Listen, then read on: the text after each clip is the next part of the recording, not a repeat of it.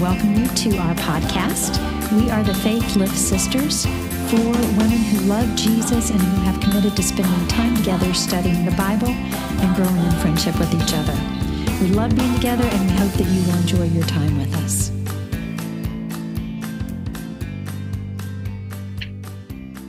Hey there. Good morning. Good afternoon. We're mid-morning here, so good mid-morning to you. We're the Faith Lift Sisters. We are in day 3 of this week. We are in Hebrews. We are in Hebrews chapter 8, and I am just going to go quietly die to the side for a minute. So, Gary, do you want to just read for us? Yep. I'll read verses 7 through 13. For if that first covenant had been faultless, there would have been no occasion to look for a second. For he finds fault with them when he says, "Behold, the days are coming, declares the Lord, when I will establish a new covenant with the house of Israel and with the house of Judah, not like the covenant that I made with their fathers on the day when I took them by the hand to bring them out of the land of Egypt. For they did not continue in my covenant, and so I showed no concern for them, declares the Lord.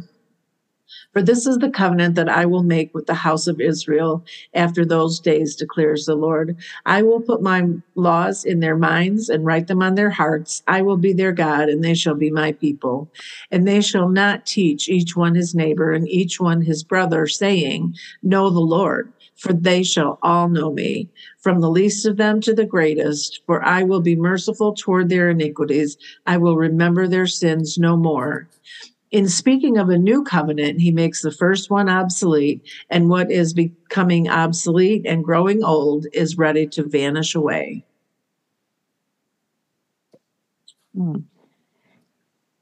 I love this whole passage because he's like, listen, the old stuff, it's not valid anymore. And the new stuff is way better because it's through me. It's through Jesus. And it's permanent and forever, which we kind of talked about yesterday too. The whole permanent and forever thing. I love that part more than anything, that it's unconditional and permanent and forever.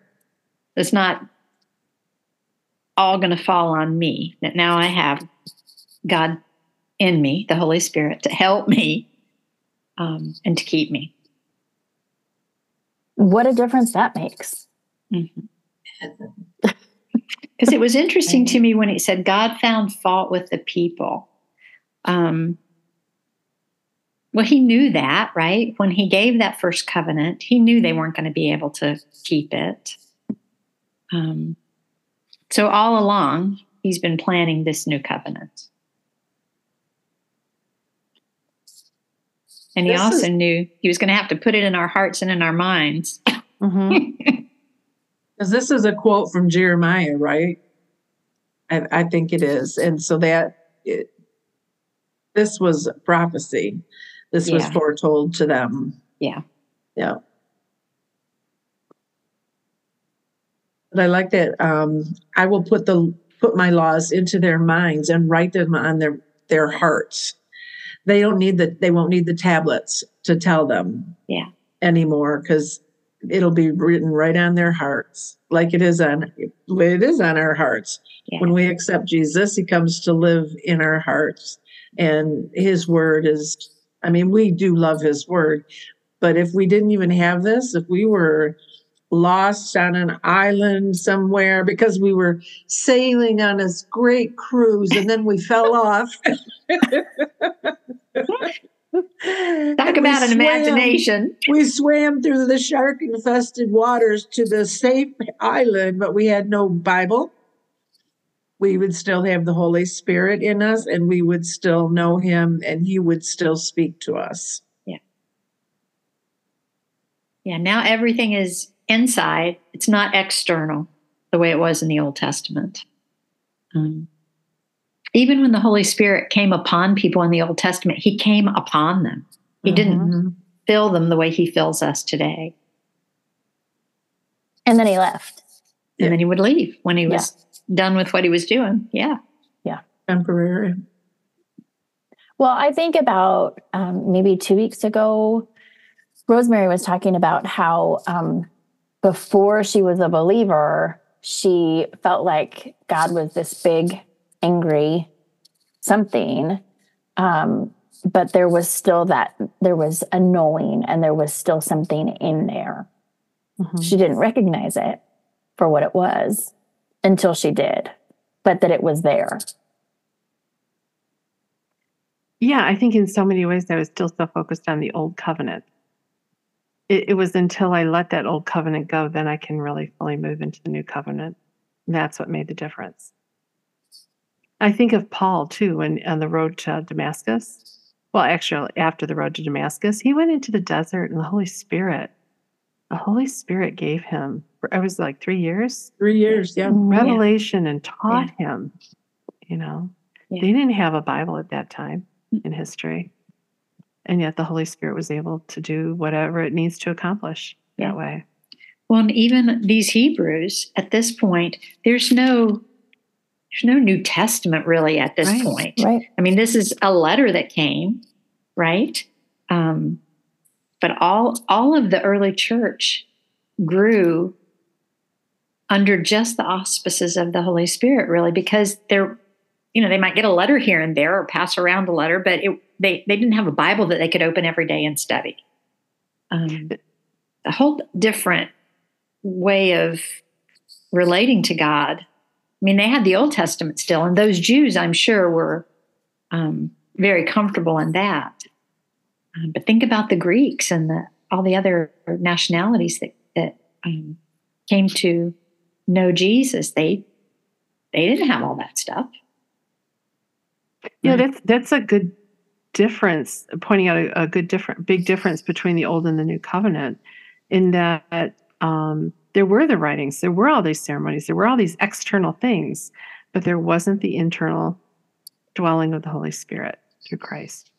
I mean, they did have testimonial of people who actually saw Christ and knew him. But then eventually people were dying, because that's what they do. That's what we do. Yeah. By the time you get to 100 years after Jesus, there's not very many, if any, people left who knew him. Right. So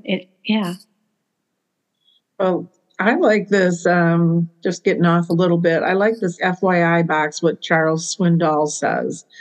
And I think it's important to remember that these verses don't imply that the old covenant was sinful, only that it was insufficient.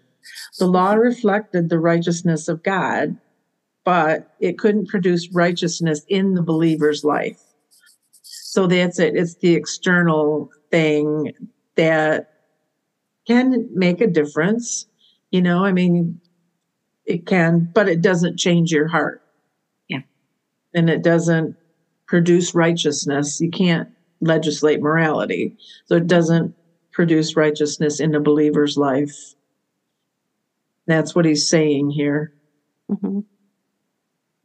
I think, too, like for me with motherhood, when I look at that, it's like I babysat kids quite a bit. I thought they were great, knew all the rules, knew what you got to feed them, check either end, all that stuff, right? Put them down to sleep. All that stuff is like, okay, I learned all that. But then when I became a mom, everything changed. It became very internal, right? I was very worried, if, whatever. It wasn't just a duty. Earache or, yeah. Right. Yeah. Yeah. Now and it was my old way would have been so insufficient. Right. And this is a new way.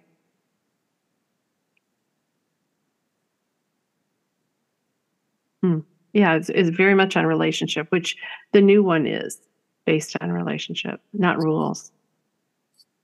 Mm-hmm. And we can see all through the Old Testament, time after time after time, the rules didn't work. So that was God's plan all along, was to show them these rules don't work, and they're never going to work because they don't change your deepest heart. Yeah. And time after time after time, the Israelites rebelled against God and followed the stubbornness of their own heart and went astray time after time. He keeps forgiving, which thankfully, but it won't work. The law won't work. So that's why we need the new covenant to change our hearts. When I think about that, it's like, yeah, there's times my heart gets hard. Mm-hmm. There's times I'm breaking the law, breaking the rules all the time. But the difference, let's see, back then they had the atonement. Once a year you would go through that. I have it immediate right now. I can turn to my high priest and I can, with Jesus, and I can say, please tell me what I'm doing wrong. Help me make this right in you, through you, not by my efforts, not by my works, but because they're not working clearly, right? But by you and by your sacrifice, and ask for forgiveness and have that repentance. I can still have a hard heart even in the new covenant. Yeah, if we're not the careful. difference is I don't have to wait for a year.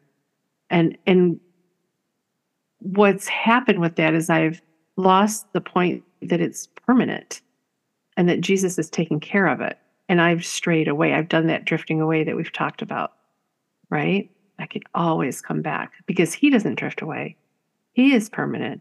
Like you were saying, Angie, forever. Permanent and forever. So immediately, if I find myself in that situation, I can always turn back to him because I have that relationship with him. So building that relationship is different. They didn't have that relationship with the covenants. It was just the habits and the rules and the behaviors, right? It's a little more like, if you do this, I'll do that.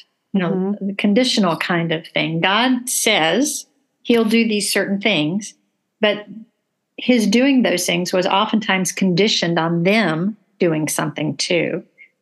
And I think he hoped at some point that they would see that they couldn't meet those conditions all the time, and that would soften their hearts towards him, that they would realize that they needed him, not just the rules to live by, but they needed him. And I don't know, like you said, Terry, just over and over and over again, their hearts were stubborn. They hardened their hearts. They turned away from him. They wouldn't walk according to his word. It was, the whole history in the Old Testament is full of that. And he was so gracious in the Old Testament to provide over and over and over again.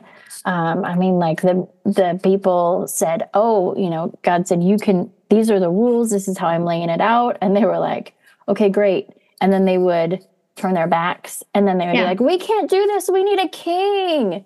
Send us a king. And God's like, you don't need a king. And they're like, yes, we do. So then he would instill a king and then everything would line back up how it was supposed to be. And then he'd be like, okay, you got this. And then a king would go away. And then they'd be like, oh, we can't do this. It's too hard. Right? Like over and over again. Yeah. But now and he would leave. Like he would say, okay, you can have this. You can have it your way. And I'm out for now. Yeah. But now he's saying, I'm not out. I'm not out anymore. Never again. Never I'm going to be with you forever. Yeah. Right. So like verse 9 here, it says, I will not be like the covenant I made with it will not be like the covenant I made with their ancestors when I took them by the hand to lead them out of Egypt, because they did not remain faithful to my covenant. I turned away from them. But now he's like, I'm not doing that anymore. Yeah. I'm not going to baby you along. I'm just here. And we can work this out together like grown-ups. So let's do this thing together. Which is probably a gross oversimplification of it. No, I think that was a good way to look at it. Because he does say, like, I'm not leaving anymore. Yeah. Again, it's that forever and permanent. Well, just like you are with your kids, no matter what they do, they're still your kids, right? And so you're not ever going to forsake them, and God's never going to forsake us. Right. And we do have to, just like our kids have to suffer the consequences of their actions. Yeah. We have to suffer the consequences of our actions, but there's nothing that our kids can do to make us not their parent anymore. Or not love them anymore. Yeah. Right. Yeah. So That's just kind of a different perspective than what they had. Again, going back to Terry's comment yesterday or the day before, talking about like, don't you think they're like, oh my gosh, what are we going to do now? Yeah. But this is him reminding, like, we're in it together, folks. Mm-hmm. So I'm just something about what you were saying, Suzanne, and like kind of it's been rumbling, and I don't have it yet. I don't have a hold of it, but it was so dependent on what they could do. Like God set up the priests on the rituals. They had to do it all. And maybe it's just that simple that God did this for me, right? It's like for all of us. Yeah. It's that it's not dependent on me. Thank you, Lord, right? It is dependent on him. And like you were saying, he hasn't permanently taken this. He's permanently with us now. That's such a game changer. That's the difference between the old and the new, for sure. Yeah. What a privilege to be able to live under the new. Yeah. Absolutely. And to be able to gain the perspective of reading the Bible to see what the old was like. And we don't have to live under that. Yeah. But we have the privilege of only the new. Mm-hmm. Rosemary, you were pointing out earlier, excuse me, that section that where Chuck Swindoll talks about the new covenant better than the old one. Right. There were like 4 points or whatever. Yeah. Do you want to read them? You can go ahead. No, do you? Okay. All right. We always want Terry to read. No. Okay. So he says the new covenant is better than the old one. First, it offers internal motivation and power instead of external lists. Second, it is based on a close relationship instead of one that is fearful and distant. Third, it provides confidence and assurance instead of insecurity and uncertainty. And fourth, it emphasizes forgiveness and mercy instead of failure and wrong. It's interesting. I could take each one of those points and really just kind of sit with them a little bit when I read it again. This time, the third one, it provides confidence and assurance instead of insecurity and uncertainty. Because you don't know if you're doing it right. You know, the reason that high priest had that rope is because what if he was doing it wrong? What if it was wrong? And then I was thinking about these high priests, not the high priests, but the regular ones that came in every day. They had to have their act going every day, have those sacrifices done every day. And you don't know if you did it right. You know, you don't know if you did I sacrifice it the right way? Did I add the things I needed to add? What did I do? You know, if they made a mistake, dead, not good, not okay. And so, yeah, but if we depend on being good and not having God, well, we're dead anyway. It doesn't matter. That's a certainty, right? So what God has given us in this new covenant is a certainty that it's not dependent on us. Jesus took care of everything. It is fully and completely taken care of. We just turn to him as our high priest and ask for forgiveness and mercy. And it's there and it's available to us. Wait, It makes no. Go ahead. I'm sorry. No, go ahead. I was just going to say, it takes me back to, again, the beginning where we were, the part of the reason for this book of Hebrews is to show them the superiority of Christ over Moses, and here's the superiority of the new covenant with Christ over the old covenant. So it's just showing that superiority of Christ again. Mm-hmm. That's a good summation, Terry. Yeah. Tied it all together. But yeah, that's a great way to finish us up today, actually. I think so. Yeah. Terry started the week saying this is it. And then we were done. And she's more than halfway through. Let me just tie this up in a nice little bow. So bringing it. Yes. Yeah. That's what happens when we give her a whole week off of reading. Yeah. She's like, stop talking and let me summarize for you. Well, Rosemary, do you want to finish us today? I do. Thank you. God, we just praise you. We just thank you so much. What a great idea. This new covenant, Lord, to have Jesus be the one, our high priest who has everything taken care of forever, Lord. God, we just thank you that that this new covenant resides in us.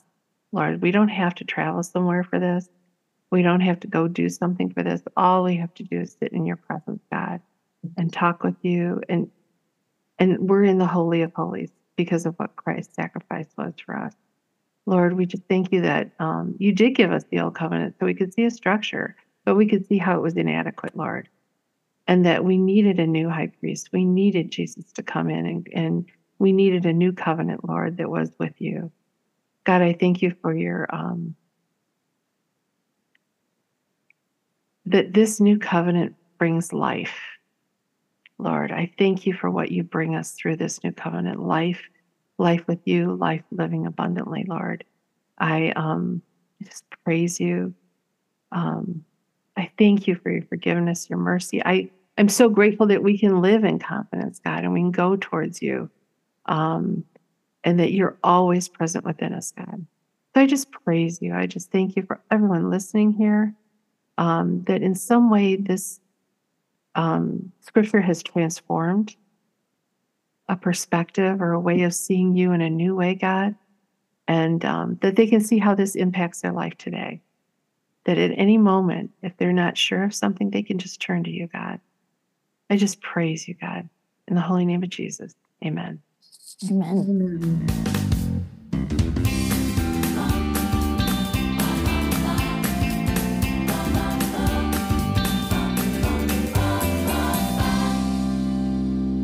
And cut.